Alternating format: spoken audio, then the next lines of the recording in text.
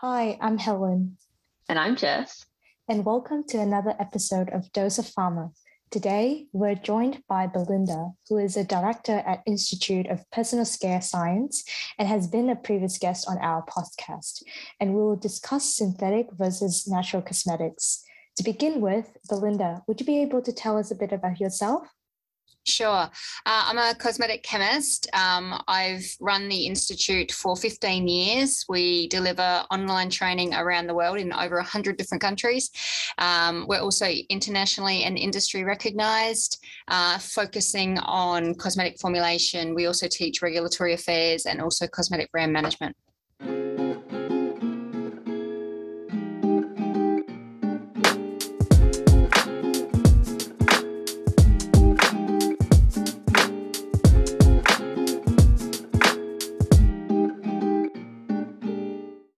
So, to start off with, people in general have become increasingly focused on the details of their skincare.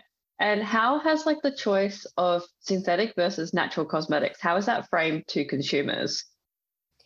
It's usually framed to consumers as natural being safer. That's not necessarily correct. I just want to make sure your viewers are aware of that. But consumers resonate with that message very easily. You don't need to convince a consumer that natural is good for them. And a lot of that probably comes from influence of, foods. Obviously, more natural foods is better than processed. Unfortunately, that sort of perception is carried over to the personal care industry because it's not necessarily true. And even when you have natural ingredients in products, there's still some really important synthetic ingredients that have some fantastic functions in a product that just can't be replicated by natural ingredients. So it does make the role of a cosmetic chemist a lot harder. But at the same time, it's a very competitive industry. So companies are always looking for new ways to market their products as unique or better or safer. Again, this is not necessarily done correctly, but this is how consumers often believe natural products to be more safe. Yeah, that's something I've definitely noticed when buying products is that push of natural and a lot of products that almost look like food and seem very natural. I have something for my hair and one of my friends was like, why do you have yogurt in your bathroom? It's just that push to be as natural as possible and that seem as better, whereas the general public doesn't realize that there is a need for these synthetic ingredients. In saying this, what are some of the merits of using natural ingredients in personal care formulations? There's been a lot of research by raw material suppliers into offering natural ingredients. In particular, there's a lot of natural extracts that have been standardized or concentrated in certain ways with a lot of efficacy data to support the research and their performance. So in those cases, natural ingredients, are really good for your skin or your hair, particularly where there is efficacy data to support their use and prove it. And a lot of companies are investing in those sorts of actives because they know consumers want natural. They also know that consumers tend to look at the marketing claims. There's definitely consumers that will look at every single ingredient in an ingredient list. They're also the very hard ones to please because, there's something wrong with everything, even water. But at the same time, in the marketing campaigns, the marketers will really highlight the natural extracts or the actives. And again, if there's performance data to prove those actives, it's a really easy marketing story to sell to a consumer because they're interested in the natural actives, thinking they're better for them. So there are definitely a lot of natural ingredients that perform exceptionally well, even better than some synthetic offerings. But at the same time, there's a lot of synthetic ingredients that outperform natural ingredients, particularly for functional materials, the ones that really hold the formula together or deliver certain performance aspects, especially hair products. It's very, very difficult to match the performance of a synthetic or even partially natural, partially synthetic hair product. You just can't recreate the same performance using all natural ingredients. So there's a downside there with some of the functionality, but definitely there's a lot of natural actives that can be marketed well and have great data behind their use. Yeah, I strongly agree with that. A lot of the times on the products, they might have both natural and synthetic compounds, but they tend to highlight the natural ones more than the synthetic one. And so, as you said, a lot of consumers, they're not really aware of those advantages of the synthetic compounds that are used in the formulations. So what do you think are some of the upcoming synthetic active ingredients that consumers might like and they should be aware of the advantages of those synthetic compounds?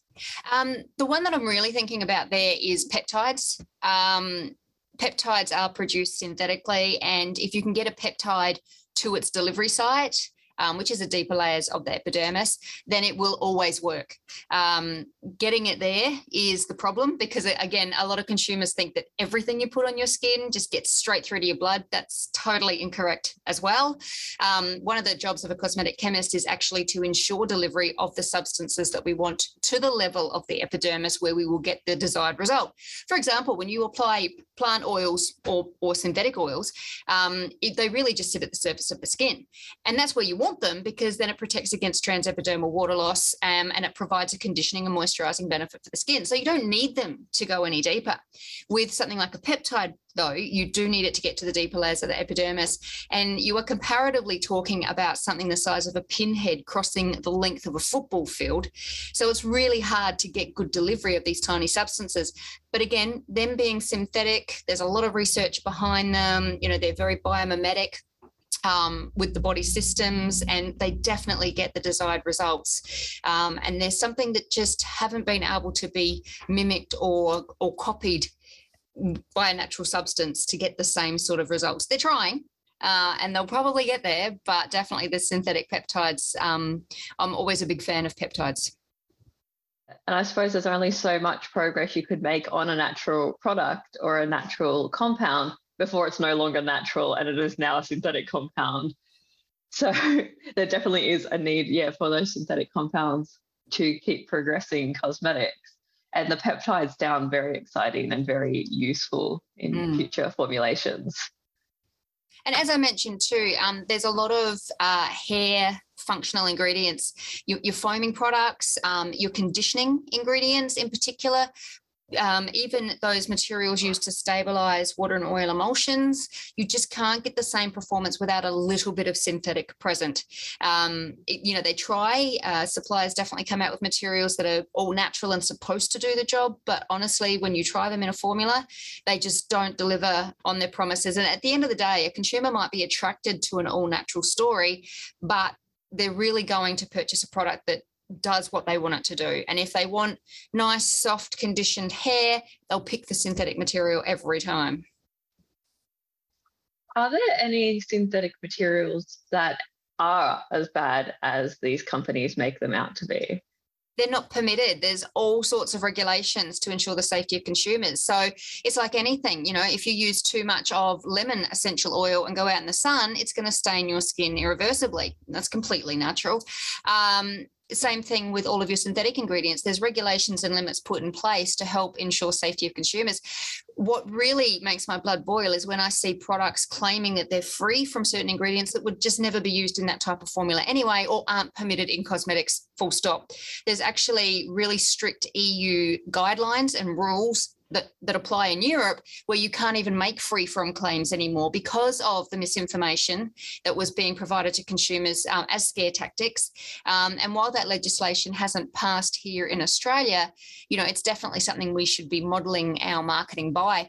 And it never makes sense to market on what a product doesn't have. You should be always marketing what a product can do and has in it, rather than talking about what it doesn't. Unfortunately, there's a lot of companies out there that think if they don't scare people away from certain ingredients, they just won't get a market share. But hopefully we'll see that change. There's definitely a lot of products out there at the moment that just have a really long list about all the things they don't have in them. That's almost as long as like what they do have in them. And some of those ingredients just wouldn't even occur in that type of product. And that's really annoying when I see that. And the other thing is, why? What's wrong with these ingredients? Something like sodium lauryl sulfate gets picked on all the time, but when you're using you only need a tiny amount of it to get a great foam and a great clean, and then you combine it with other ingredients that enhance the performance and improve the mildness. So why avoid it when it's really cheap? You can then put all the money into fantastic actives that really provide a fantastic performance. Unfortunately, consumers are so brainwashed that they think it's bad for them, that it's really difficult for a company to market the benefits of a product if they have SLS on their label. That's just one example. There's a lot of other examples like that, unfortunately. Yeah, I agree. Because I'm also using the shampoo that's marketed they have a whole list of ingredients that they don't include in that product, and that includes EDTA.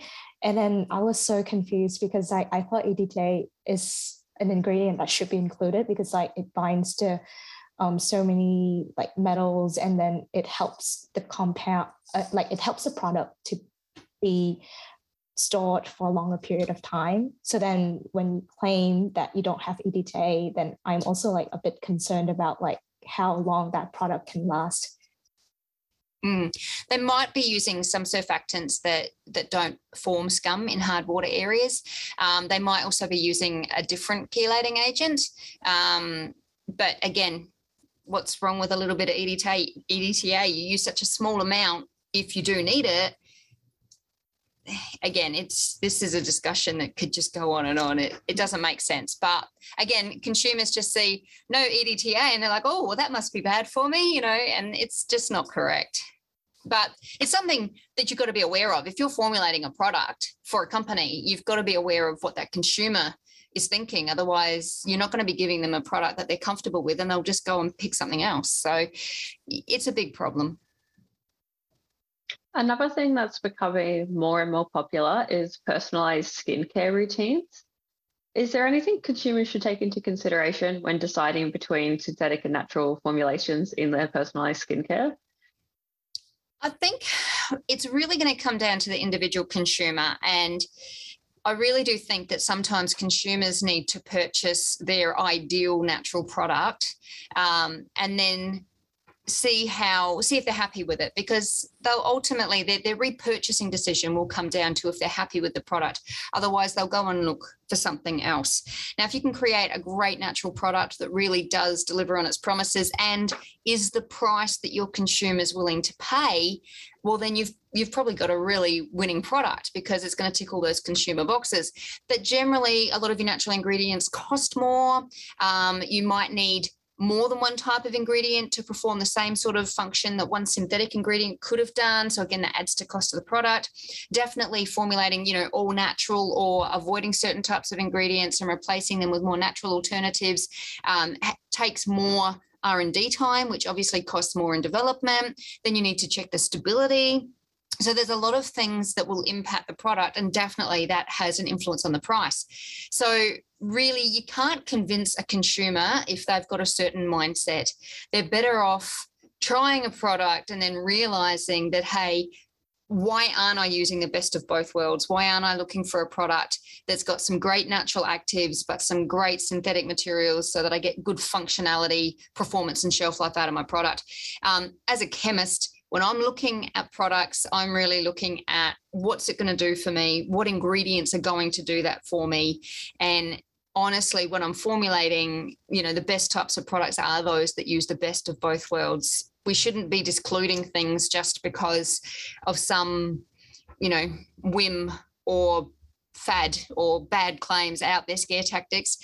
We really should be looking at the functionality of the product. And ultimately, too, consumers are going to vote with their wallets. So even if you had the best product in the world, if it's too expensive for your consumer, it doesn't matter what you say about it, they're not going to buy it. And if it doesn't perform, they're definitely not going to repeat purchase. Yeah, I think that's some great advice to get the best of both worlds, and that functionality is the priority when searching for your cosmetics.